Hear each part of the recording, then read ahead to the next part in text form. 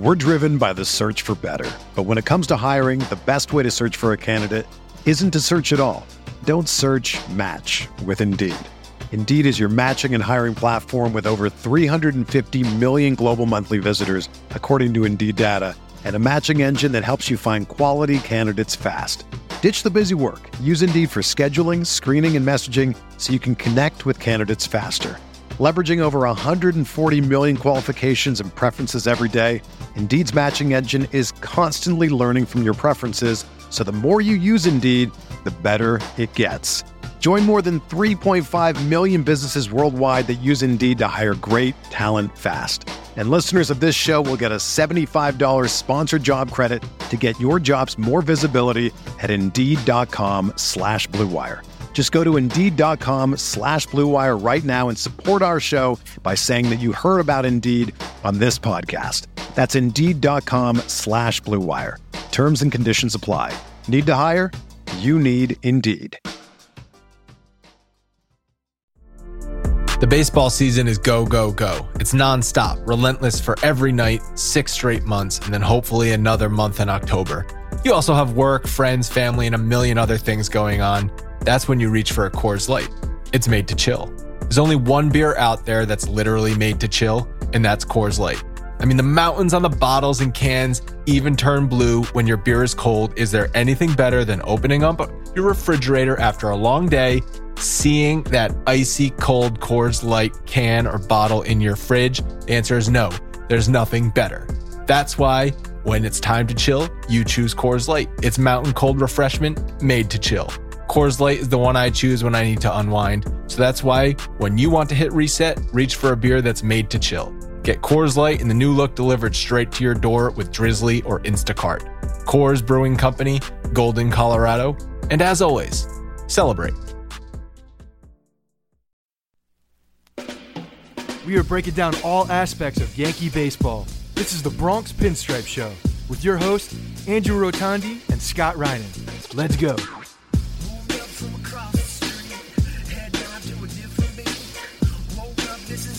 What's going on, everybody? This is the Bronx Pinstripe Show, episode number 64. Scott, unfortunately, we are no longer in the same place, so we're back to doing episodes over Skype. You know, I actually feel back to normal. When we first got on to talk before we hit record, it felt like I haven't done a podcast in about 3 weeks, and it felt weird. So, yeah, this is, I guess, back to normal, and I guess the last week didn't feel normal, right? It felt like we weren't even doing it. Yeah, it was fun. I think they came out really well, despite the lost audio on one of them. But you did recover it. The lost tapes were found. Thankfully. Yes, the late night drunken Periscope did actually get recorded, at least 95% of it. So we got that up. That's episode 62. We apologize for releasing episode 63 before 62. Kind of appropriate, though. Yeah, appropriate for the way it went down. For that debauchery of a weekend, it's appropriate. Yeah. We kind of warned everybody, and that's exactly how it happened. But, it was a little weird recording in person, but I think we got the hang of it. I mean, I don't think it was weird in person. It didn't feel like we were doing a regular podcast. That's exactly just because we've done 63 episodes this way. Yeah. So the one episode, it was actually cool because, you know, being in the same room, you can one, by seeing the other person, like, I can read, like, you know, you can read the person's face, and but it's having a conversation in person. It's very different. So obviously right now, like, we can't see each other, and it makes it for a different dynamic, I think. So hopefully one day we'll have a studio and we'll be doing this on the radio, right? Yeah, after 61 of these, we kind of got the hang of when I would stop talking or around the time, and you knew you'd have to be ready to jump in, and vice versa. So being in person actually took me a second to adjust to that, I remember at first. So it was a lot of fun, though. As I said, this is the 64th episode, which means it's our favorite hopeful backup third baseman utility player, Rob Refsnyder episode. Yes! We've reached 64, and I think he's keeping 64. Good.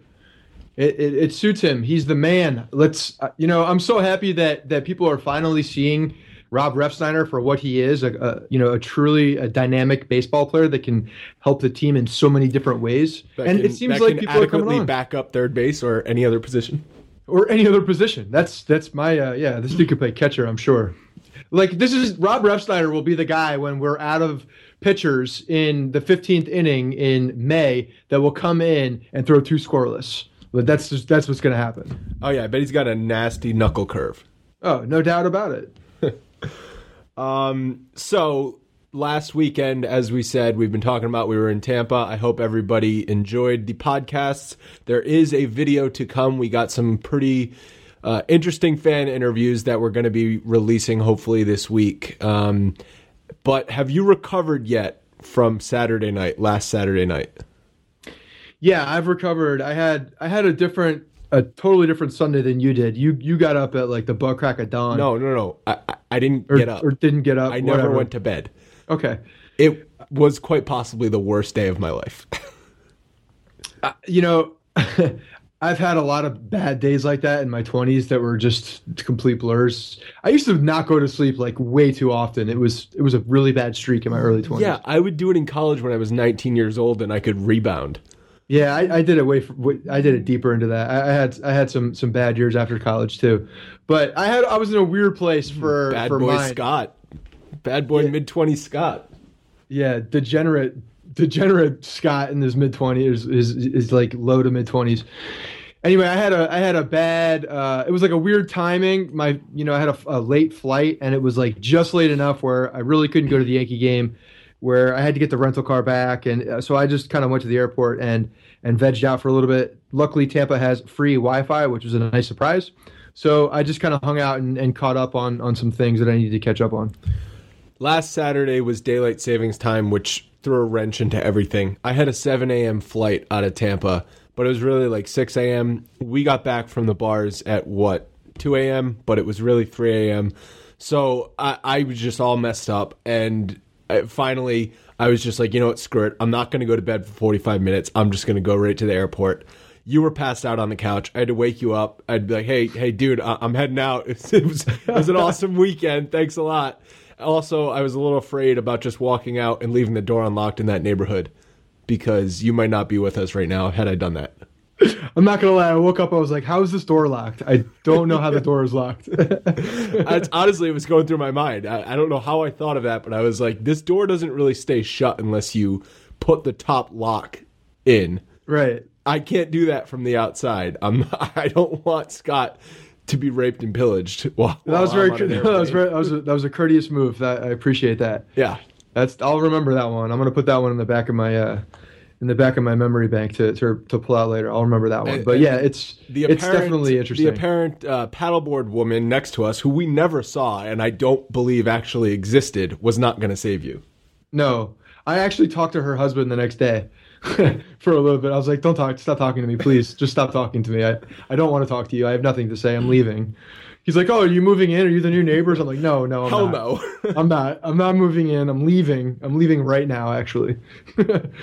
I've had enough of this transitional neighborhood. Yeah, so that was the thing. Like, so we had an Airbnb house. Like, I rented a house. I thought more writers were coming down, so I got like a house. And it turned out it was just me and Andrew. And then something happened with the original house. I don't know what. Literally, as I get there, and she's like, "Oh, I could put you in this other place. It's better. It's closer to downtown. It's closer to the stadium." I'm like, "Oh, cool."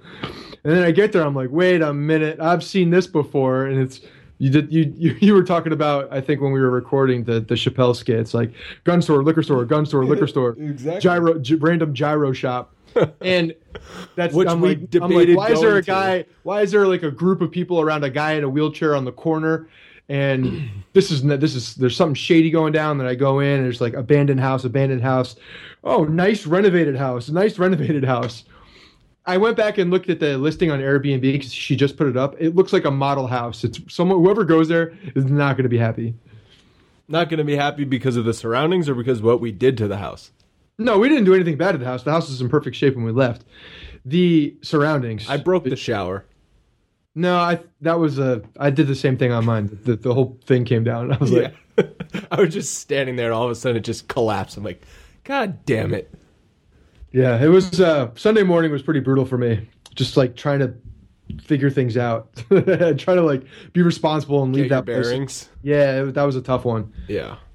So, Yeah, we went out pretty hard Saturday night. It was a full day too, because we went to the Valspar Championship, which was a golf tournament in Tampa, or a town over from Tampa, on Saturday.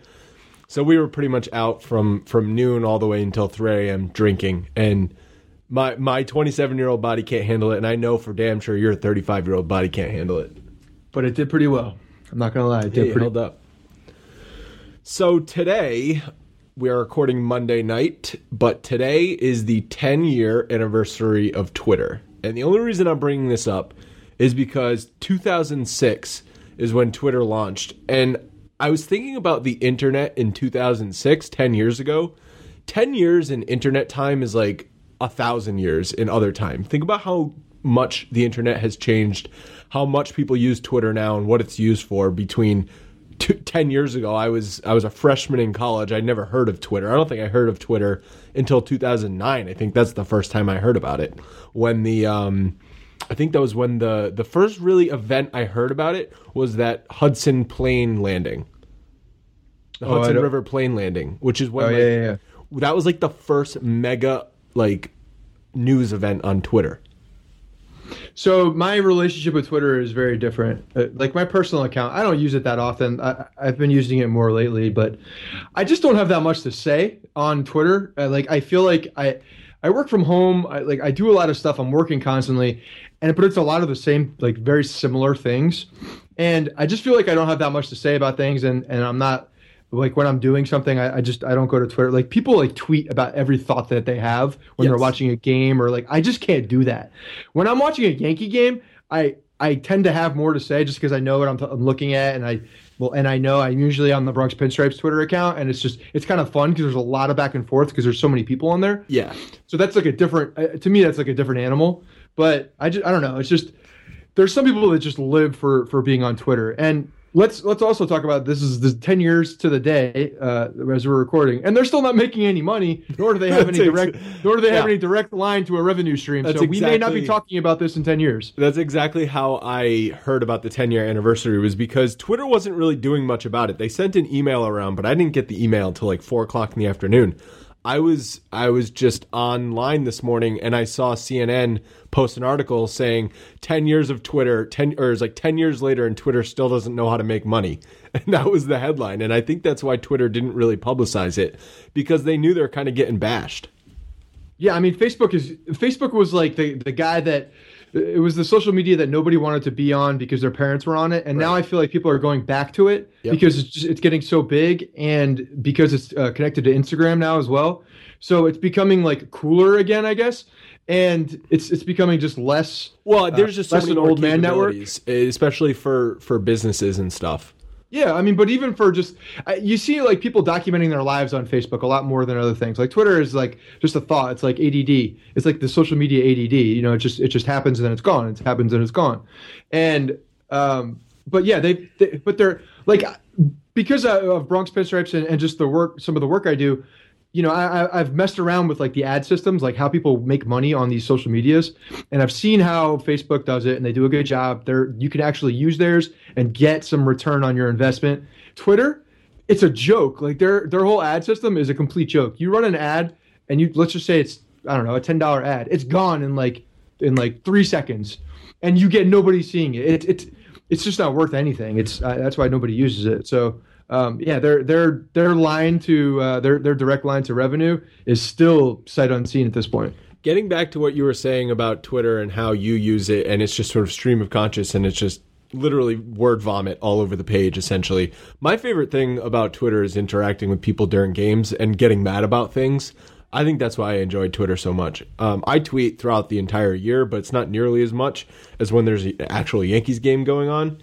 I remember when I first started using Twitter and I'd watch a game, I would be tweeting like play-by-play of the game. And then it hit me. I'm like, why the hell am I doing this? Who is following me to find out what's going on in the Yankees game? They're either watching the game or they're following somebody else who's already doing this, who has a blue check mark. I don't even know if blue check marks existed at the time.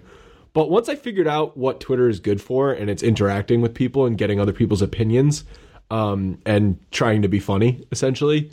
Well, that's the really thing. Like, it's enjoy become too much of a comedy show too. Sometimes people try to be so witty and so funny that it gets old. Yeah, but there's a certain challenge in that. You got 140 characters to try and be funny about something that's going on in the world, whether it's a live sporting event or an award show or whatever news is going on.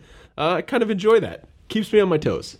Yeah, I understand it. I mean, I am so much better at Twitter after I've had a couple drinks. It's so true. It's like no, you think you're better at Twitter. No, I am. I'm legitimately better. Because you're like, I'm getting 3 times the retweets, 5 times. Yeah, exactly. If you go on Bronx Pinstripes and you see like the amount of retweets, you can tell sober Scott and not sober Scott. Like when I'm tweeting on and I'm actually getting good interaction. It's a significant difference. We should see if people can guess who's tweeting from the Bronx Pinstripes account this year. It'd be pretty easy to distinguish between you and me. I mean, you and I are the big ones. Rich goes on there a lot too, but Rich does more of recaps. And he does. Well, he gets angry on there too. You're like extremely angry, and then then I celebrate good times. My favorite was last year. It was a game. I believe it was a West Coast game. I don't remember who they were playing, but I remember it was a West Coast game because it was like 1:00 in the morning, and I was still tweeting from the account, and someone just replied and like, "Hey man, why are you being so negative tonight?" I remember that. I responded to it. I was like, because Andrew's tweeting and not Scott. Yeah. Like, welcome to reality, buddy. Welcome to the pity It's not park. all roses when Andrew's tweeting. But people actually do. I must say a thank you to Twitter, because Twitter is actually where Bronx Pinstripes really got legs. I mean, we found a lot of the people that follow us. We found practically all of our writers on Twitter. We found it was a very big base, because our Twitter media, our Twitter account grew faster than anything, and then it snowballed into other accounts and other social medias. But Twitter was really where we started. So that's how you and I met. That is true. We met on Twitter. It's like the Tinder for bros who like sports. There you go. And now I know what Tinder is too, so I understand that reference. Yes, you were introduced to Tinder this weekend. Not you personally, since you have a love. Other people doing it. Yes, it was other people doing Tinder. Yes, it was fascinating to watch other people do it, and how much it was a part of like every second life. I have a buddy who lives in Tampa. He's a college buddy. We were actually roommates freshman year, randomly paired up, and I still keep in touch with him. And he's single, so he was showing Scott the ways of Tinder and Bumble and all the other apps. But we were out to dinner on Saturday night, and there's this very attractive young waitress who's not waiting on us, but waiting on some tables next to us. And the entire dinner, my buddy's like, I want to ask her out. And Scott and I are obviously encouraging this, hoping and praying that he's going to ask her out and it's going to come down crashing and burning. So he gets our waiter to send the waitress over, and she comes to the table, and he just very bluntly introduces himself and asks her out. And she was so taken aback and so, I don't even know what the word is. She was just so pleasantly surprised by the fact that there were gasps. Like she was like, "Oh, me? Oh, me? You're asking me on a date? You want me to go out?" It was shocking. It was the most unbelievable thing wasn't that she said yes. It wasn't the fact, or even if she said no. It was the way that she said yes, and how me?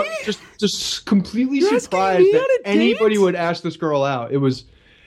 I feel bad. I felt bad for her at the time, because I'm like how? Because you saw him the entire day, what he was doing. Well, there's just a naiveness of what was happening right there. I'm like, I can't believe that she's so naive to think that like someone wouldn't ask her out. Like she was a very cute girl. Like, I just couldn't understand it. This is and this is what we were talking about last Saturday night. This is the age difference, and I'm guessing most of our listeners are around, or somewhere in their 20s, so they probably know this more than you did at the time. And we definitely have a lot of guys who are older than me who listen to this show too. Okay, well then I'm going to be enlightening them when I break this news to them. Okay. No one asks people out face to face anymore. They don't even do it over the phone. It's either a text message or a dating app or online dating. That's how people are asked out these days. And this girl, I think she said she was in college, so she's certainly not getting asked out in person, face to face. So I think she was just so taken aback and so. Well, you're telling me because she's in college, she's less likely to get asked out? Yes, I mean you'll meet. That people, doesn't make any sense. Listen, you'll meet people at bars or whatever, but all of the groundwork is laid online. That's how stuff happens now. Welcome to the 21st century or whatever century we're in, Scott. I know you were in college in the 90s, so it's not like there's none of that anymore. I was in the college in the late 90s. It was 98. Still the 90s. We didn't have. Facebook basically came about when I was leaving school. Right. So and you couldn't get one because you didn't. I couldn't go because I didn't have a college .edu account. What was it? MySpace. You had a MySpace. MySpace was the social media that I could go to. Do you still have a MySpace? I do not.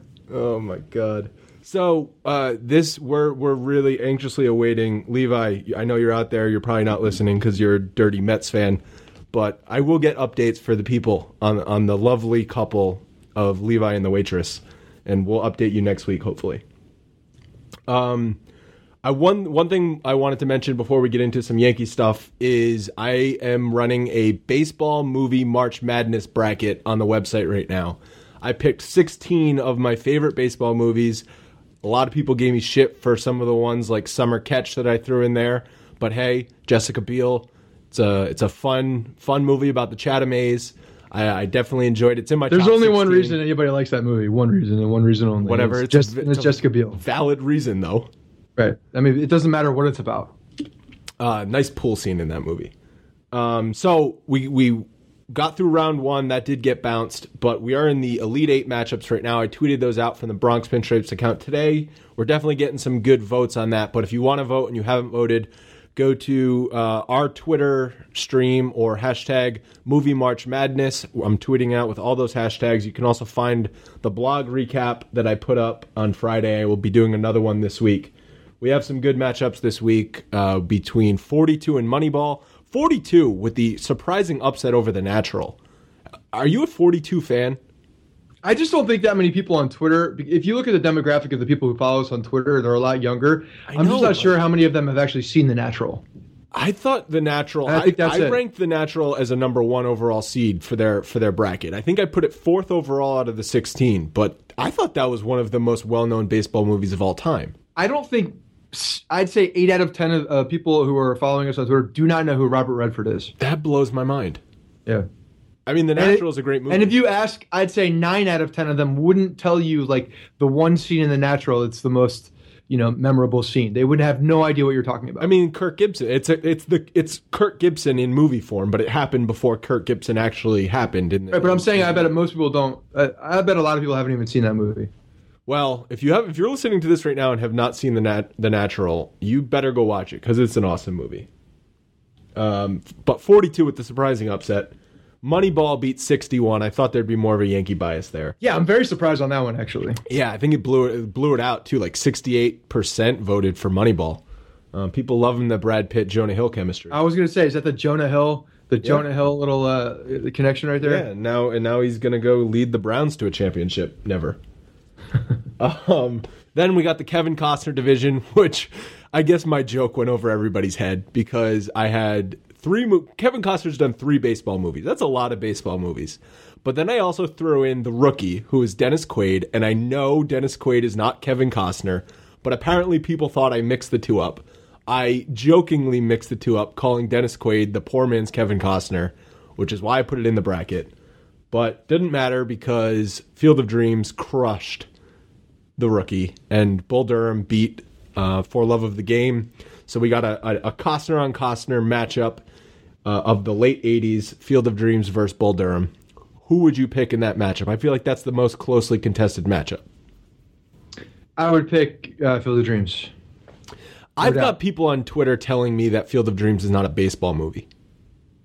Well, that's just ridiculous. They're like, oh, it's about fathers and sons. I'm like, well, yeah. Playing baseball. It is, but it is. It's centered around baseball. It's also centered around like the catch between the father and son. Like that moment, I still bawl my eyes out when I watch it. It's pathetic. Every movie is about relationships between people, but it's also about something else. So while it's not like the story of a team like Bull Durham, it's still a baseball movie. So But Bull Durham's also very much centered around Kevin Costner and Susan Sarandon, their relationship. And Tim Robbins. Yes, absolutely. Every movie is like that. Not every movie is I can't even think there's no. See, the Costner division is different because like with Field of Dreams and Bill Durham, they're two very different movies. You know what I mean? Like one's like a more serious drama that has like just so many amazing things in it about baseball itself and like what the game does for people. And then Bull Durham is just one of the best movies that are centered around a team and like the shenanigans and all the things that go on with a team. So like I know they're in the same bracket, but it's kind of it's like everybody's upset that Indiana and Kentucky played this early. But you got to put them in the same two bracket. Heavyweights. I can't have two Costner movies going off in the final. I understand why you did it. I understand the committee's decision. Yeah. They got the kids movie division. It's The Sandlot versus Angels in the Outfield. And I have stated on these very airwaves that Angels in the Outfield is my favorite baseball movie. I'm sticking-ish to that. I think I've thought more about it considering I'm doing this bracket. I still love Angels in the Outfield, but I know The Sandlot is going to win. Yeah, you should really, really loosen your stance on this point. It's a great movie. Terrible. It's not terrible. It's not The Sandlot. The Sandlot's an all-time great. I agree, and I think that if I could only watch one baseball movie for the rest of time between The Sandlot and Angels in the Outfield, maybe I think I might pick Sandlot, but Angels in the Outfield was my favorite movie growing up. So okay. It's a special place in my heart. But The Sandlot I think is off to a big lead. I think it's like 80-something%. And then the final matchup is between Major League and A League of Their Own. And I was surprised at how many people were telling me A League of Their Own is a crappy movie. Yeah, that's a great movie. I think it's an awesome movie, and I don't know why people say that. What was the reason? Did they give any reasons for saying it's a crappy movie? They're just like, oh, are you serious with A League of Their Own? I think they see that like Roseanne and Madonna's in it, and they think it's a joke. Yeah, no, it's actually a very good movie. It's not Roseanne. Who am I thinking about? Rosie O'Donnell. Rosie O'Donnell, yeah. Roseanne sang the national anthem while scratching herself. But no, A League of Their Own, I don't know if people just see it for what it is on the surface and see a bunch of women playing baseball and they judge it and they're like, and I don't know, they think less of it for some reason. But the whole setting of the movie is phenomenal. Like the characters in it are phenomenal. Everything about that movie is really good. I love that. One of the best baseball movie quotes of all time. There's no crying in baseball. That's right. And when you look at I know my wife played softball in all growing up and in college, and that's her favorite movie of all time. Like that's one that kind of inspired her, and I think that's really cool about how how a lot of girls can look to that movie and while maybe they're not playing baseball but they play softball, it's kind of a movie for them too. But it's a great movie for everybody, I think. So like I said, vote for all those. That we will be finished with this by the end of the week. I hope to have a champion crowned by Friday. Vote while you're enjoying a little March Madness action. I don't know about you, but my bracket is totally screwed. Totally busted all over the place. I still have Indiana. I filled out two brackets, and I picked Indiana to win it in one of them. So that's my that's pretty much all I'm relying on. This year is actually laughable. I'm in last place out of 50 in my tournament. So, bringing up the rear. All right, let's talk some Yankees. So, a bit of scary news over the weekend was that Jacoby Ellsbury was hit on the wrist, and he had an X-ray. Thankfully, it came back negative, but he's day-to-day now. And you see this happen, and you're like, man, this outfield cannot catch a break. All of these guys are kind of tentative when it comes to injuries as is. They're all kind of fragile. They all are going to need extra rest this year because they're not going to make it through a full season playing 155 games. Gardner already has a wrist issue. Beltran's old. He's got knee troubles and back soreness and all sorts of soreness. And now Ellsbury gets the ding on the wrist. And it's just like, come on, can't we at least make it to opening day without something like this happening? Well, I mean, nothing really happened to Ellsbury. This is he got hit on the wrist by a pitch, and X-rays were negative, and everything is going to be fine. But I understand the cause for concern. Obviously, when something happens and he's out, and they have to do X-rays and something goes on. But you're right. I mean, there's a lot of question marks with the outfield as far as the health. There's no doubt about it. Beltran, we don't know what to expect. I mean, this guy, obviously, we know what he did at the end of last season. He came back and started hitting the ball really well, but which is kind of, it's extremely different in the way that A-Rod and some of the older guys went, because he kind of got better as the season went on. Yeah, I mean, as of the end of May last year, Beltran was hitting around 200. And I think one of the big reasons is that I don't think he was healthy in the beginning of the season, and then he actually got healthy. So, hopefully he's healthy now and can really go out there and play well, and they can give him some days off to kind of rest him. But to me, if Beltran's healthy, he's always going to hit. Like, this guy's hit his entire career. He's just an extremely, extremely good hitter. And I think if that elbow can hold up and hopefully he doesn't have any setbacks from it, then he's going to be okay.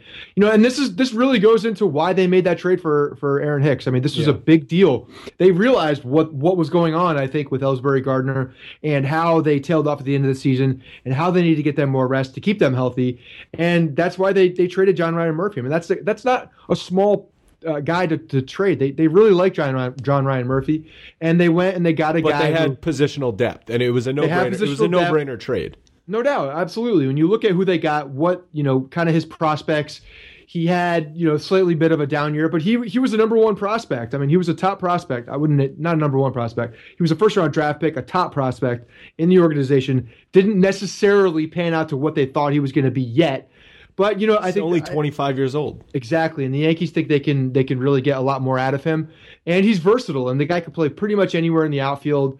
He can he can hit the ball. So this is a guy that they're definitely counting on big time. And honestly, I think there are a few guys that are very similar to Brett Gardner. I know we've talked about this, but Slade Heathcott was a guy who kind of came on last year, and he's a guy I think could really go in and play some very positive and solid innings. He might have to. Good at bats. Yeah. And I think we have some more guys like that.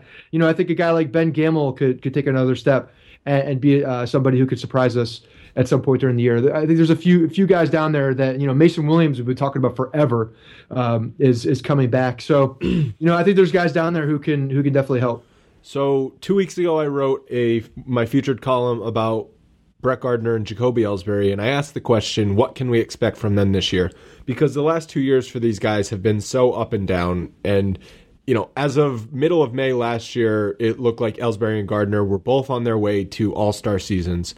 Gardner did make the all-star team, but Ellsbury got hurt and was never heard from again. And then we all know Gardner in the second half was banged up and was really terrible in the second half. And now he's dealing with this wrist injury, so really the question is, what can we expect from them? And it's such a huge question mark.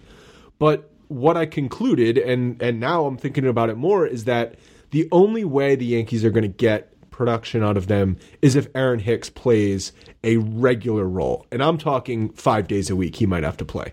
Well, that's what Joe Girardi's already come out and said. He said that in the offseason, that they're looking for him to play 5 days a week. They did not say that when they made the trade, though. I think that's been more of a development over the last month. I remember before that. I remember Girardi talking about this, in the winter, before they even reported. This is something that I think Girardi's had on his list the whole time. It may have been on the interview, like kind of off the cuff. It wasn't on the press conference type thing. But, I've heard this from Girardi for a while now. I think Girardi fully expects that Aaron Hicks is going to get a lot of playing time in that outfield. So I think that's exactly what's going to happen. I think he's really going to try to rest pretty much an everyday role. I mean, when you think about it, someone's going to need a rest almost every day. Right. And Ellsbury is a guy that, when healthy is going to play. I mean, we've seen the injuries that he's had, and, he's been labeled injury prone, but when the guy's healthy and the guy's on, he is a dynamic player. So to me, you got to roll with him, man, until he's not a guy that breaks down, in my opinion. He's just a guy he's just prone to freak injuries, and until that happens, he's injured though, he doesn't come back. I know, but but that to me doesn't lead, more rest. Maybe it helps your percentages of just because he's not on the field as much, but like that injury could come at any time, whether he plays once a week, twice a week. And to me, he's a guy like he's got hamstring things going on, so a lot of times with injuries like that, if you take days off and you come back, like that's when you tweak a hamstring or you tweak I don't know. I think he's the guy that you got to play, and until he needs a day off. Gardner's a guy that you should rest a little bit more. I think he's a guy that could down. Gardner plays balls to the walls, so he just breaks down. But I'm having nightmares of what, like, Ellsbury. We'll hear June 15th. It's like, oh, Ellsbury's wrist is sore. Do you remember that time he got hit in spring training with that pitch? Well, it turns out it was slightly misdiagnosed, and he's been dealing with a little bit of a bone bruise. It's like, oh, great, Mark Teixeira 2.0. Here we go. Greg Bird, man, that's right. Isn't that what we just heard? I mean, we heard an injury from Greg Bird, and all of a sudden he's done for the year. Like, what? I just get nervous with this team because all these guys have injury issues, and Ellsbury especially, like we just said. So it's just not good news. Is the bottom line. That's okay. Right now they're healthy. Gardner, they've taken their time with Gardner's wrist. Apparently it's a non-issue anymore. It was a bone bruise. Bone bruises heal, and so it's not like something they can. Apparently not in 5 months though. Apparently it takes more than 5 months. But I think that's where they gave him that much time to make sure that it was fully healed. So I feel like Gardy will be good, and that wrist injury isn't really going to be an issue. I mean, and Ellsbury, look what he did the other day. He made a phenomenal catch in center field. That was a terrific running catch. He covered a ridiculous amount of ground. He looks very healthy. He's been flying around. To me, he's been making good contact this spring. We saw him running up that hill behind Steinbrenner Field. Yeah, and you're right. While A-Rod was taking kids out, but yeah, he's been doing. He's been showing us what we need to see, I think, in the spring. So, again, me, I'm the positive guy. I'm looking at what I see in front of my face, and in front of my face, I see a healthy Ellsbury. That there's a non-issue with that hit by pitch. I mean, they were just obviously precautionary, and it scares the living crap out of people when they see that he was hit by a pitch, and then you hear the word X-ray. But apparently a non-issue. And Gardy is back and getting his regular swings in now, and I think they're both going to be ready to go for the beginning of the season. So this sort of ties in. So Ellsbury and Gardner were 1-2 in the order last year, and when they were healthy and playing well, it was an awesome dynamic duo at the top of the order. But one guy who has had an absolutely fire spring is Starlin Castro, and he kind of naturally would fit right into that number 2 hole. So if he's continues his momentum, do you just plug him into the number 2 hole and have Gardner hit somewhere below, lower in the lineup, or do you think Girardi sticks with that 1-2 punch of Ellsbury Gardner at the top of the order?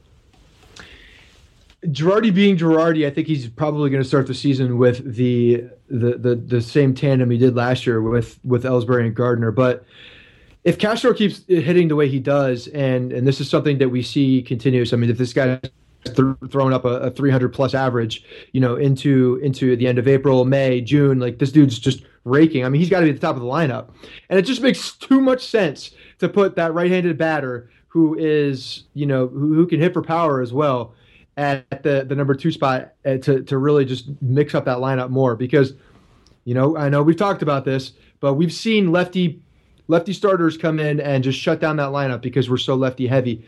But now that we have some options with right-handed bats who can actually hit, and when I say right-handed bats that can actually hit, because we had right-handed bats last year that were options, but they just couldn't hit.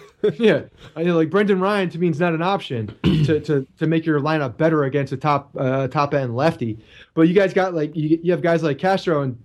Unless the heavens, God forbid, something goes wrong and people don't put him on the freaking roster, but Refsnyder will be there as well as a platoon guy, as a backup guy, but can also hit against a top lefty as well. You're going to have more right-handed batters that can really make that lineup a lot more evened out. So. Yeah, and the switch hitters will all be turned around. But last year, especially at the end of the year, once Teixeira got hurt, I mean, Headley wasn't hitting from the left side or the right side. Beltran was struggling a lot more from the right side. He was doing most of his production from the left side.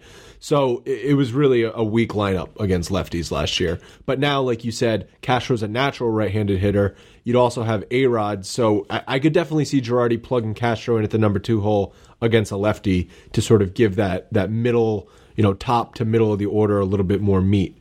But Castro and Gardner's had great success at the bottom of the lineup. I mean, he's had good success in that 9 hole.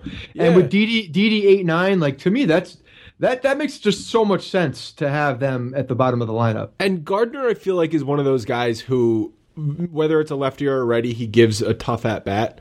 He's always going to take pitches, sometimes too many pitches. But we saw last year, especially when he wasn't healthy, he looked overmatched, especially against lefties.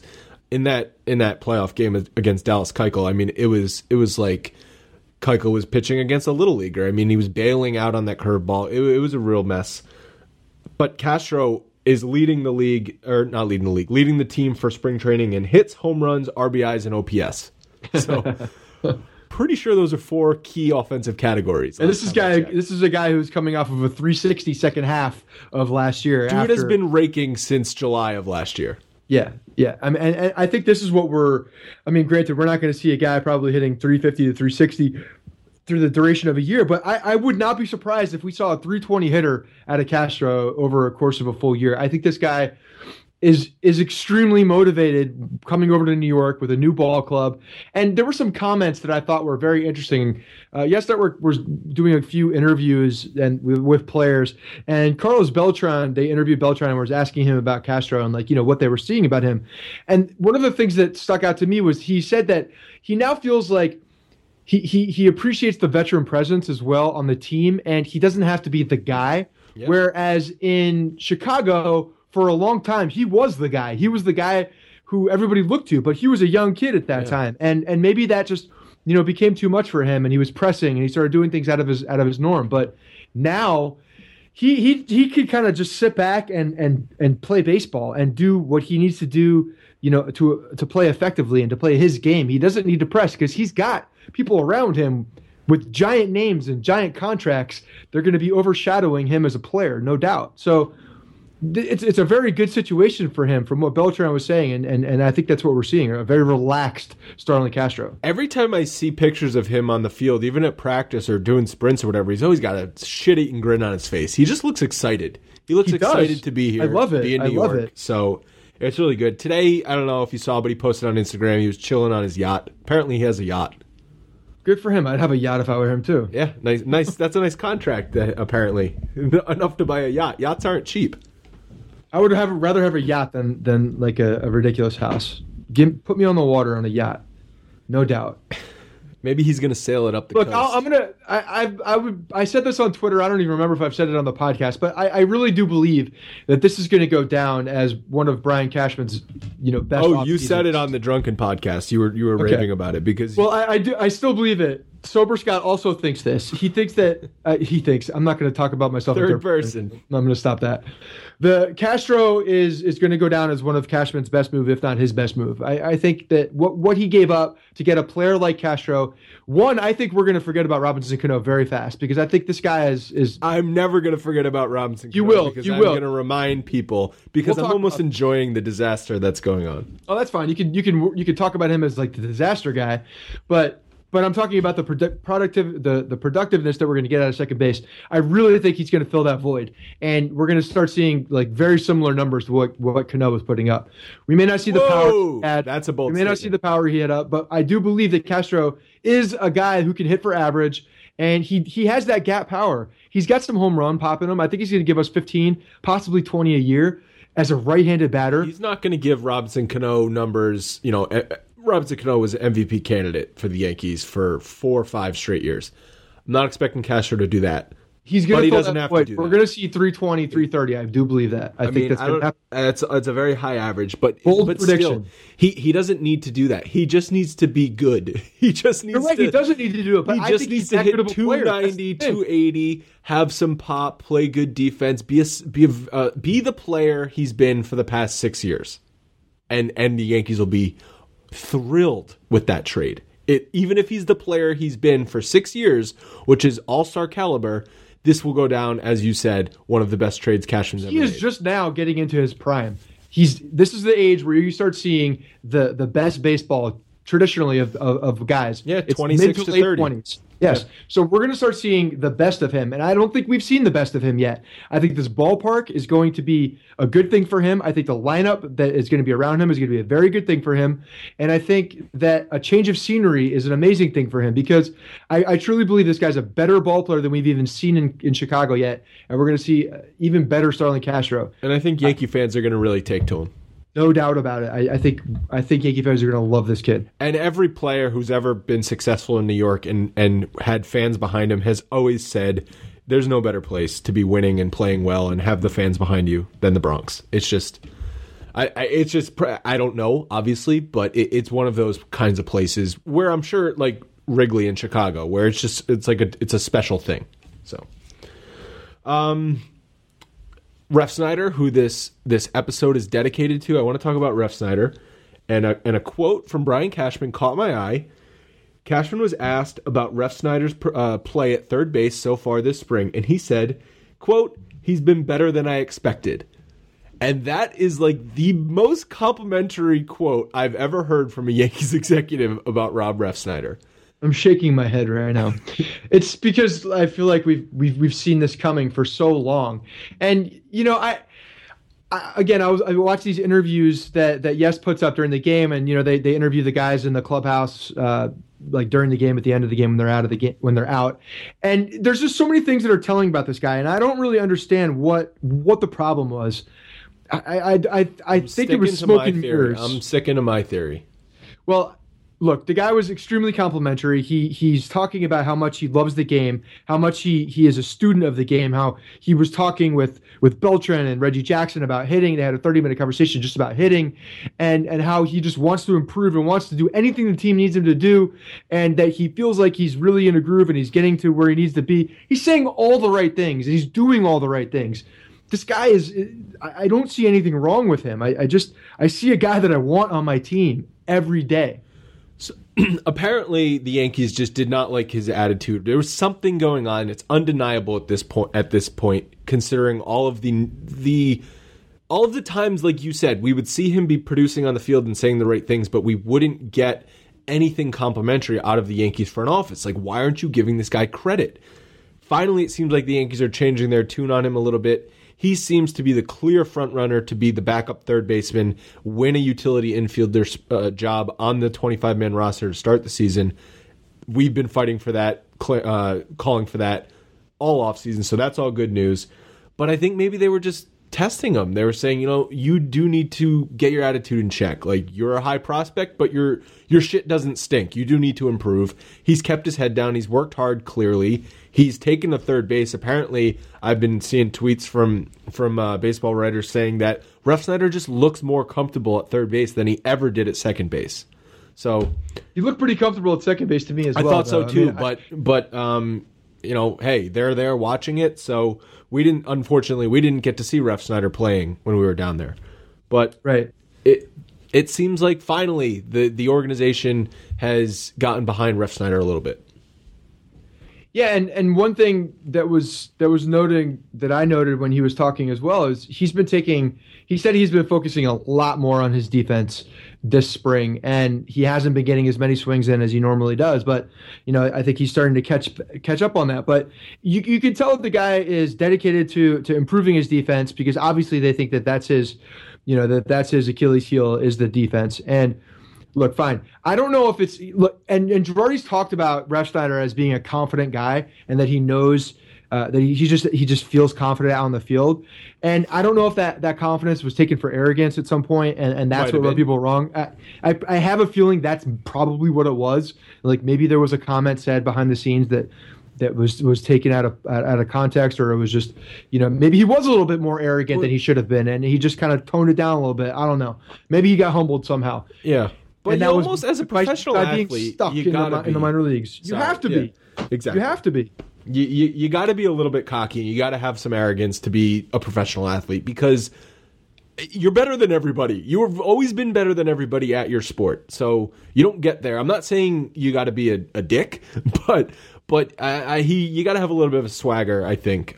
So I still think he can play with some of that swagger. Just be respectful in the clubhouse if he wasn't already. So who knows? Hopefully Ref Snyder is on the 25-man roster. That's all I know. All right, we got a mailbag from Rudy G, who we've gotten a few mailbags from. So Rudy, thank you. Rudy says, CC versus Nova. Why not just have a 6-man rotation? I know the Mets tried it last year, but I'm not sure if it crashed and burned, or they just decided to go back to a 5-man because it's always been like that. Hopefully somebody doesn't get hurt to make the decision for them, but I say they should just name 6 starters. Japanese pitchers are used to a 6-man rotation, so it might benefit Tanaka. What are your thoughts? Rudy, thanks again. You are one of our most loyal mailbaggers, so I definitely appreciate that. But 6-man rotation versus 5-man rotation, CC versus Nova. All right, couple things I want to touch on here. First of all, CC Sabathia has been really struggling in spring training. He has given up 11 hits and 6 earned runs in 7 1/3 innings pitched. Maybe it's because he's older and just getting back into the swing of things with spring. I mean, the guy is coming off rehab, so how much was he really doing in the offseason to work on his stamina and his baseball? Who knows? But the facts are that Nova is clearly outpitching Sabathia. So if they do come down to a decision, have to name 5 starters, what are the chances that they name CC and not Nova and not CC? 5%. 5%. I like how you went very specific. There's no chance. It's not going to happen. CC's going to be the 5th starter. And Rudy, it's not going to be. I said this before about the rotation and what I think that Girardi's going to do. In the beginning of the season, the off days are. There's a little bit more off days. These guys can juggle the rotation. Girardi can juggle the rotation a little bit more and schedule the off days better so that he can kind of fit in a 6-man rotation, but it doesn't feel like a 6-man rotation. If you're catching my drift, if that makes any sense. But he'll skip a start here and there, and he'll do that because it's early in the season. He'll say that Tanaka can get a couple days off, and he'll work it in with the off days so that it doesn't feel like a 6-man rotation, but it is a 6-man rotation. So I truly believe that's what's going to happen. I believe that Nova is fully stretched out. They're going to use him. I don't see them using him as a long man. What's the point of that? That's just a kind of a mop-up guy at this point, unless there was a specific game where someone got blown up in like the 2nd inning and you need someone to go in because the Yankees are hitting as well. But I just don't see it happening. Look, CC's not going to the bullpen. I don't see that happening. He's never pitched out of the bullpen in his career. He's being paid too much money to be in the bullpen. They don't need him in the bullpen. They don't need another lefty who's never pitched out of the bullpen to go there. And while Nova could do it, I think that the opportunity to skip starts for Tanaka, Pineda, both guys coming off of injury, had injuries last year. Evaldi, who has had an injury. Girardi wants to limit their innings early in the season. He wants to do that. I still think this competition is going to go into the season, and I don't really take much stock in spring training numbers. I think these guys get their work in, they get their arms ready, they get their stamina ready like you were talking about, and then the rubber meets the road when the season starts. I could actually see them delaying CC's start to the season. I could see that too. So maybe he doesn't make his first start until mid-April or something. And it gives 2 extra weeks to see everyone through the rotation again, compete a little bit more. CC's clearly not ready for the season right now, and I know there's another 2 weeks before the season starts. But, I mean, he's throwing batting practice. I think he gave up 5 runs versus who did he pitch against? Baltimore? Yeah. I mean, it was batting practice, 87 mile an hour fastballs. He's clearly not ready for the season. So I really think an option that is in front of them is they just delay his start to the season. The 6-man rotation. The problem is then they're going to put themselves in a situation where they delay it for 2 weeks. Nova pitches well. CC's not getting. There's not a lot of improvement in the minor leagues at that point. And then what do? They're not going to release him. They're not going to put him in the bullpen. What do? You put him on the DL.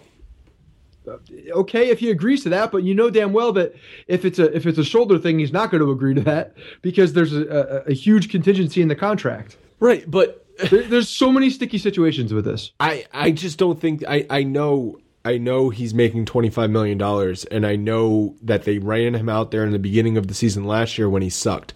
But this team can compete for the division. Why are you going to be giving up games with CC on the mound if that's the case? I'm not saying it's going to be, because we saw him pitch well at the end of last year, so maybe he can get back to that. We had a podcast 3 weeks ago and said, is CC back? Because of all the comments he had about rehab. He seemed mentally like he was back. Maybe he can physically be back as well. But you can't be surrendering games. You can't be sending CC out there to pitch 3 1/3 innings and give up 6 runs. This team can compete for the division. I totally agree. I totally agree that we can compete for the division and we can't be giving up games. It's going to be a highly contested division. It's probably going to be won by 2 or 3 games. It's going to come down to the last week of the season. So yes. I know there's 162 games, but they're all going to count. I'm just interested. I don't have an answer because I don't know what they're going to do with CC. I know how the management and the front office has always worked with these big contracts, and they don't like eating money. They just don't like doing it. They haven't done it. They haven't done it in the past, and they've run out guys with large contracts no matter what's going on. So I'm interested to see what's going to happen because I really don't have an answer, and I just don't believe CC Sabathia can pitch out of the bullpen. I don't think he's going to be effective there. I don't think he's worth anything in the bullpen. You can't tell a guy who's pitched for however many years, 15 years, 16 years in the major leagues, who's been a front end starter his whole life, to just stop doing that and then go and pitch one inning out of the bullpen as like what's he going to be like? No, he would be the long lefty man. Specialist. He would be the garbage time long man. It's just, I don't know. It's just, he would be the most expensive garbage man in history. Yeah. No, it's not going to happen, but I want it to happen. We'll see. I mean, I look again. I don't really put a lot of stock in spring training numbers because you've seen it in the past where guys have phenomenal springs and then they just suck in the beginning of the season. So, a lot of guys use spring training for different things. Like some guys don't try to compete and win games in spring training. Some guys are working on, a four-seam fastball on the inside half of the plate for one inning, and then they do different things. Like CC was talking about how he used a four-seam grip his last start, and it didn't work as well. So he's going to go back to the two-seam grip. That's what he said after that. Yeah, learning to pitch. But he's working on things. He's seeing what feels good, what doesn't feel good, and that's what spring training is for. It's getting your reps in, getting some live batters in front of you, going through the motions, and then the season starts. You see what happens. You can't overreact from a spring training. Exactly. Rudy also asked why the Mets, if they went to a six-man rotation. I think someone in their rotation got hurt, which is exactly what happened with the Yankees last year. Do you remember they went to a six-man rotation, but then immediately Pineda went on the DL? So someone always gets hurt. I know Rudy said, I don't want them to get hurt and have the decision taken out of their hands, but that's the most likely scenario, unfortunately. Yeah, but I do believe Rudy. I think you're going to see six. I think you're going to see six starters at the beginning of the season. It's just my prediction. I think everybody's going to get starts. All right. So again, thank you for the mailbag. Definitely everyone submit to the mailbag, bronxpinstripes.com/podcast, or call the voicemail line 646-480-0342. Before we get out of here, let's talk a little bit about around Major League Baseball, some news that happened, and then we're going to preview the Mets, who the Yankees will play this year. So, weird story with the White Sox and this Adam LaRoche thing. Yeah, it's strange. One of the weirder baseball stories I can remember. Adam LaRoche's kid apparently was at pretty much every game. It was like 120 games, right? Something like that. The kid had a locker in the clubhouse. Did you see that picture? No. There was a father-son locker, literally, right next to Adam LaRoche's locker was his son's locker, and it was identical to identical lockers. It was a very weird situation, but he was at every spring training. He's a 14-year-old kid or a 12-year-old kid at every spring training practice, at every spring training game, and the White Sox sort of just asked, "Hey, Adam, can you maybe not bring your kid to every practice?" And he's like, "Screw you guys, I'm retiring. I'm walking away from $13 million. Family's more important to me," which you kind of got to give him credit too. He stuck to his guns, and it's, family's not more, or money's not more important than family. So got to give Adam credit there. But I don't know what to make of the story. It's just so bizarre. It's there's a lot of things you can think about. I mean, for Adam LaRoche, the clubhouse and the baseball diamond is his workplace. And I don't know about you, but most people cannot bring their child to work every day of the week. They have designated days for children to come to work. And I understand that baseball is more of there is a family atmosphere, I think, with baseball. It is a game. You see a lot of father-son things. You hear about a lot of guys who are playing in the ball now who have, their father that played Major League Baseball. Those kids were in the clubhouse quite a bit. You hear that with Griffey. You hear like a lot of the guys who have their parents played. So it's different, but it's just there's a limit. I feel like possibly guys behind closed doors are like, can we get this kid out of here all the time? Yeah, like it would annoy me. He was running sprints with them. He was doing warm up drills with them. Yeah, and I mean it's fine it's fine all every once in a while. Or 120 games, that's a lot of games. And the kid goes on the road from what I hear. When is he going to class? Doesn't he? Well, he must be homeschooled. He must be homeschooled. Yeah. And there's a lot of people doing that right now. There's like a whole homeschool thing going on. There's with the internet changed homeschooling. Yeah. Well, so our society's screwed then. So there's a lot. So he's doing that, and he's getting his schooling in. But I don't know. I think it's too much. I don't think it's crazy to say, hey, let's dial it back a little bit. But the weirder thing is the disconnect between the front office and the players. Yeah. And how Chris Sale came out and just threw Kenny Williams under the bus, basically saying that, hey, he came in and said something different to us than he said to the coaching staff, and the coaching staff said that something different than, everybody has a different story of why things happened and what's going on. So the whole thing's just bizarre. I feel like I'm in bizarro land. I mean, players on the White Sox were talking about him like they lost a leader in the clubhouse, and he's a kid. He's not even your kid. He's you mean talking about the kid? Yeah. Yeah, well, I don't know. I mean, that's the thing though. Like baseball is that kind of game where like, I remember playing baseball every weekend. I would play, and there was a guy who was an umpire who umped all of our games, and every single week his little like nephew was in our dugout, like every single week, and he became part of the team. It was just like this kid was part of the team. He was like a bat boy almost. But so it became fun. Yeah, but that's not Major League Baseball. I understand that, but these guys they grew up with baseball. That's just baseball like embraces the family aspect of it, I think. Yeah, these guys voted for Field of Dreams. that's a great Adam LaRoche, absolutely. But that's not a baseball movie. Well, to Adam LaRoche it is. I guarantee you Adam LaRoche voted for Field of Dreams in this. Yeah, weird story. I kind of side with the White Sox, though. I mean... I just don't know why it made such a big thing. Like, why couldn't they just talk about this and be like, okay, he's here for 120 games. Like, the guys are complaining. We've had some guys complain behind the scenes. Can we just, how about, 90 games? Or like, maybe every other road trip? Or how about we give him a seat right next to the dugout and he can just sit there with his mom or something. He doesn't need to be in the clubhouse. I'm just surprised this made news and it went out to the public and it wasn't handled behind closed doors. This seems like something that a couple guys could go and have a conversation about and resolve. You know what I mean? This honestly, I thought when I first saw it, I thought it was an Onion article. Yeah, it's weird. So we could keep drawing comparisons to the movie March Madness, because in A League of Their Own, you have the kid. What's the kid's name where they throw the glove, where Tom Hanks throws the glove at him? Yeah. You're gonna lose. I haven't seen the movie in a while, but I know exactly what you're talking about. Yeah, he's like a little fat kid who's always in the dugout, and he just gets annoying, and Tom Hanks is the manager of the. Another great baseball movie with kids is Angels in the Outfield. Oh Jesus. I can't get that stupid GIF that you put up out of my brain. Roger flapping his wings. Yeah, it's awful. Adam LaRoche walking away from $13 million, though. I would have stuck it out for one more year. Be like, hey Drake, do you want to be set for life? Let me just play one more year, and you can just sit on the sideline. But weird story all around. All right, the Mets. Yankees play the Mets on a home and home August 1st through the 4th, so two at Citi Field, 2 at Yankee Stadium. The Mets are projected to finish first in their division with 90 wins for Baseball Prospectus. Obviously, defending National League champs, everyone is all up on the Mets. Jock this year, I was going to say something else, but I went with Jock. Rotation should be filthy. Harvey back for a full year, maybe slimmed down a bit, not as pudgy. Also not coming off Tommy John surgery. DeGrom, Syndergaard, Matz, Bartolo Colon, Wheeler back. So, I mean, that's just a embarrassment of riches of a rotation right there. And Colon's a guy who can go into the bullpen and actually fit in and play. Dude's got a rubber arm. And play a significant role, because Wheeler obviously is their starting pitcher, but he's coming back from Tommy John, so it's interesting to have.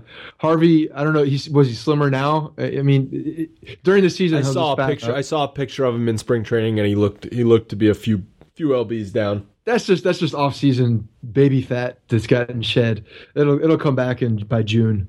These guys on the road, they don't work out as much. But Harvey's a stud. I mean, he's a big Roger Clemens, the stud type of ace that you want. DeGrom's filthy. Syndergaard's another big dude. Their starting rotation is one that you could only pray for. They have a phenomenal starting rotation. If these guys stay healthy, they're going to be dynamic. I mean, it's going to be all in if they can score runs. So that's the big thing. And alluding to your next point in our rundown is that they re-signed Cespedes. Yeah, obviously he was a huge boost to them. He had a historic month of August, right? Didn't he hit like 16 home runs or something? He had a ridiculous month, and then he didn't really show up in the playoffs. And I think the Mets fans are interesting because they're very they're very hot and cold. They were all over Cespedes. I mean, the Cespedes. For the rest of us, there were so many things with him when he was all hot, and then all of a sudden he stopped playing baseball. He stopped playing as well, and then people were bitching about that he plays golf every day. They're back on him though. Well, that's because he re-signed. Wait till he gets cold again, and they're not. He's not the guy that they saw in that 1 month. He's kind of a streaky player. Yeah, he's not that guy. I mean, he's definitely not that player. I mean, he's a good player, but he's not the guy that they saw in that 1 month. He signed a 2-year contract, though, big money for the 2 years, but he does need to still prove it. So I actually think that wasn't a bad deal for the Mets. He still needs to play hard because he will get another big contract in 2 seasons. Oh, it was a great deal for the Mets. I think they hit that one perfectly. The fact that he signed a 2-year contract is exactly that. He's playing for that big money contract. He's playing for that long-term contract. Well, I'm not sure. I think that as the years go on, you're still going to see less and less of these bigger contracts. I don't think we're going to see that many of Chris Davis, besides the Chris Davis contract. But there's going to be fewer and fewer, in my opinion. And obviously, he's going to be 2 years older. He's got an opt-out after this 1 year, too, I believe. So there's a lot of different things that he could do. I think there's incentive for him to stay, though, because I think next year he goes in and makes $26 million or something crazy like that. Yeah, but he'll roll the dice if he can find a 6-year deal with. Yeah, I mean he could get like what Justin Upton got, which was 5 years, 120 or something like that. Yeah, right? so he definitely has all the incentive in the world to play well because he's still playing for that second contract. And then, not to mention he's in a large market for a full season, which is a big deal for him. Could be a big deal for his endorsements and marketing. So he can make a lot of money this season off the field as well if he has a good year. So it's definitely a phenomenal bring back for them and add some much needed thump to that lineup. The Mets also lost David Murphy, who was the NLCS hero and then World Series GOAT. Yeah. But he was also a guy who I never saw fans turn on somebody so fast, and it's completely understandable. I mean, I would have turned on him too, but never somebody went from top of the mountain to the bottom of the mountain so quickly. Well, I think part of that was that he kind of returned to what he was before he was on the top of the mountain. Right, but then he literally booted the ball. Yeah, I get that. But he also kind of came back to earth because, during the year, David Murphy is what? He hits. He's a 280 guy. 260, 270. No, he's like 280. He's a 280 hitter, I believe. But he's not. But he was hitting, the dude was hitting home runs left and right in the NLCS. He's not a home run hitter. No, he's not a home run hitter, but he hits for average. I mean, like I said, he's a good player. He's a player that does well. But he's not. He's always been a defensive liability. That was always his positionless his thing. Yeah. Do you know who he is? He's Neil Walker, and that's who they replaced him with. So I think when at the end of the season you look at the back of the baseball card, I think Neil Walker and Murphy will be very similar. I don't know if Neil Walker plays better defense. I don't know what Neil Walker is on the defensive side, but if you look at their offense, they're very similar. Yeah. Did they lose Uribe as well? I think they did. Yeah, right? Uribe is not there anymore. But they replaced him with the White Sox, maybe. Maybe. They got Asdrubal Cabrera is going to be their shortstop. They got rid of broken leg boy Ruben Tejada, the one everybody was crying about because Chase Utley broke his leg, and now there's a new rule, and nobody cares about him anymore because he's not on the team, and they can't see him limping out and acting like a little baby walking out to the starting lineups. Yeah, people stopped caring about him as soon as he was carted off the field. Yeah, I think the Mets really just got me soured last year. I think it was more the Mets fans, which is fine. I like that. I feel like the rivalry between the Red Sox has gone down so far. You just stole my question. I was going to say, who do you think is a bigger rival to the Yankees right now, Mets or Red Sox? But you're going to say Mets? Well, no, it's different because we play the Red Sox 17 times a year, and we play the Mets 4 times a year. But the thing we're competing for is fans. We're competing for bragging rights. We're competing for back pages.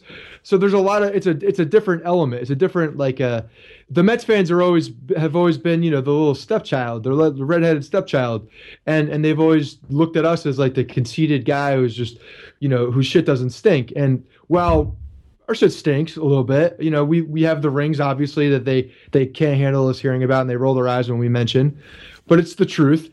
And now they've got their guys. I mean, these guys should absolutely go on a run. There's no doubt. With the pitching rotation that they have, they should go on a run.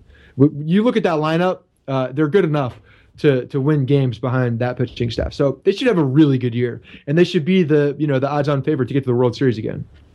Yeah, they're not, but they're definitely. When you go to a short series and you have those guys, I mean, I'd take them. Yeah, I mean, well, they had all the pitching last year in the World Series, and the Royals had none of it, but the Royals smoked them. So, last but not least about the Mets, I want to talk about David Wright. I mean, the dude needs to be in the American League DHing at this point, a la A-Rod. But is he done? There's some serious concerns with his back. Spinal stenosis is what he had, I think. And, I mean, there are people talking like he's just struggling to get through 3 or 4 innings in spring training. Yeah, I don't really know much about spinal stenosis, if it's like a degenerative back disease, if it's something that just, if it just continues to get bad, or if it has something to do with your discs compacted. I think it has something to do with that. I'm not real sure. But yeah, anything with your back and having as much torque as a baseball player does with hitting and throwing and just moving side to side, it just doesn't seem like it's going to go well over the long term for a guy that's battling that injury. And honestly, I really like David Wright. He's always been a guy that I've admired. I think he plays the game the right way. He's just been a good professional, and I feel bad for the dude. I feel bad that he's going through this. He's not an old guy, but yeah, it's tough when you have an injury like that. I have a feeling he'll go through spurts where he feels good, and then he'll go through longer spurts that he doesn't feel good. Kind of reminds me of what Mattingly went through.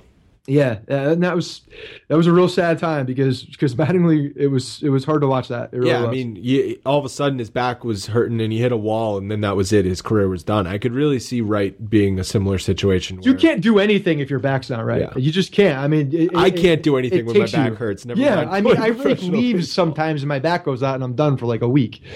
It's terrible. I mean, and as you get older, it doesn't get better.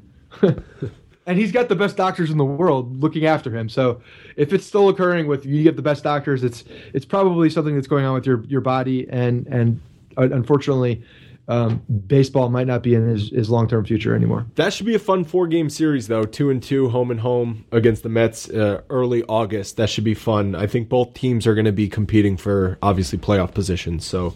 Yeah, hot time in the summer right there. Yeah, I went to a game at Citi Field last year. The atmosphere was awesome, a Yankees-Red Sox game. So, I don't know. I'm kind of happy that this rivalry is back. I think I wish the Yankee-Red Sox rivalry would get back. More rivalry, the better. Make it.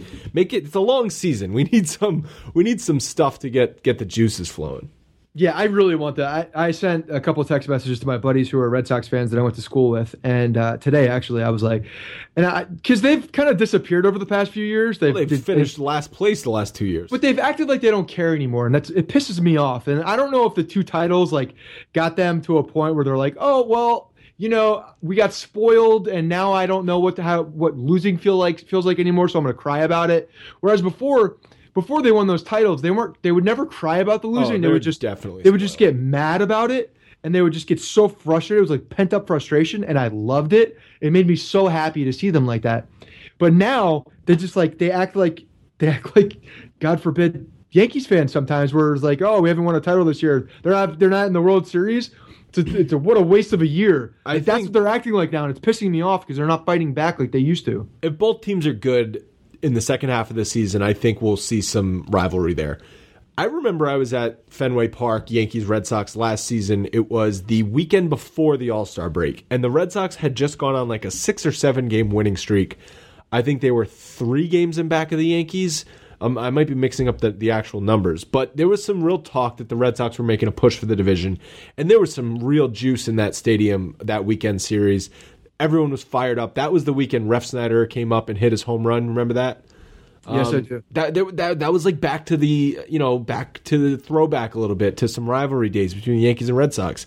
And I missed that, man. There was nothing better than that. Well, I tell you, one of the biggest things that will probably the only thing at this point that's gonna push that back is them being in the hunt late in the year, both teams, and having meaningful games. Because when meaningful games are occurring and you have a team that you're just predisposed to hate, then that hatred's going to come back. The hate flows. And the players will feel the hate. You know what I mean? Like the emotions from the crowd will move on to the field. And we have a lot of young guys, and young guys are full of testosterone and want to fight and want to be, just edgy and, have that confidence, or if you're talking to the front office of the New York Yankees, the arrogance of certain people. But that stuff will come out. And, we've talked about this in the past too. There's a lot of young guys on both teams right now that are coming up.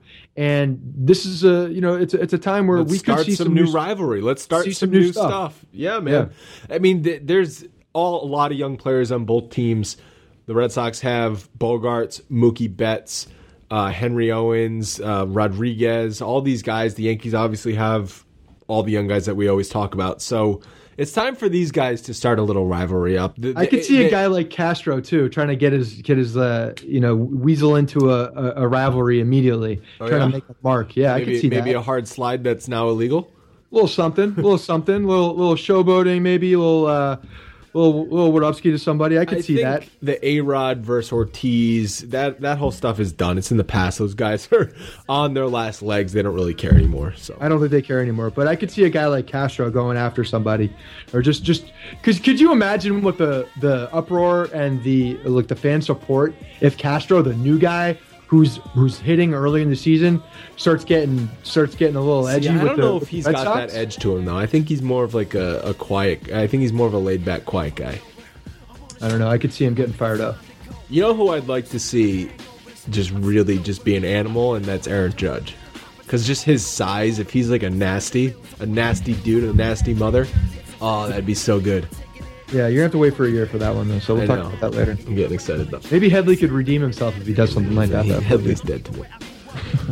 All right, we are getting long on this episode, so we will talk to you guys next time.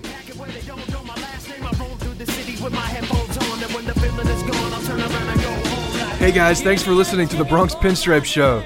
Make sure you find us on iTunes and subscribe so you can get all new episodes directly onto your phone.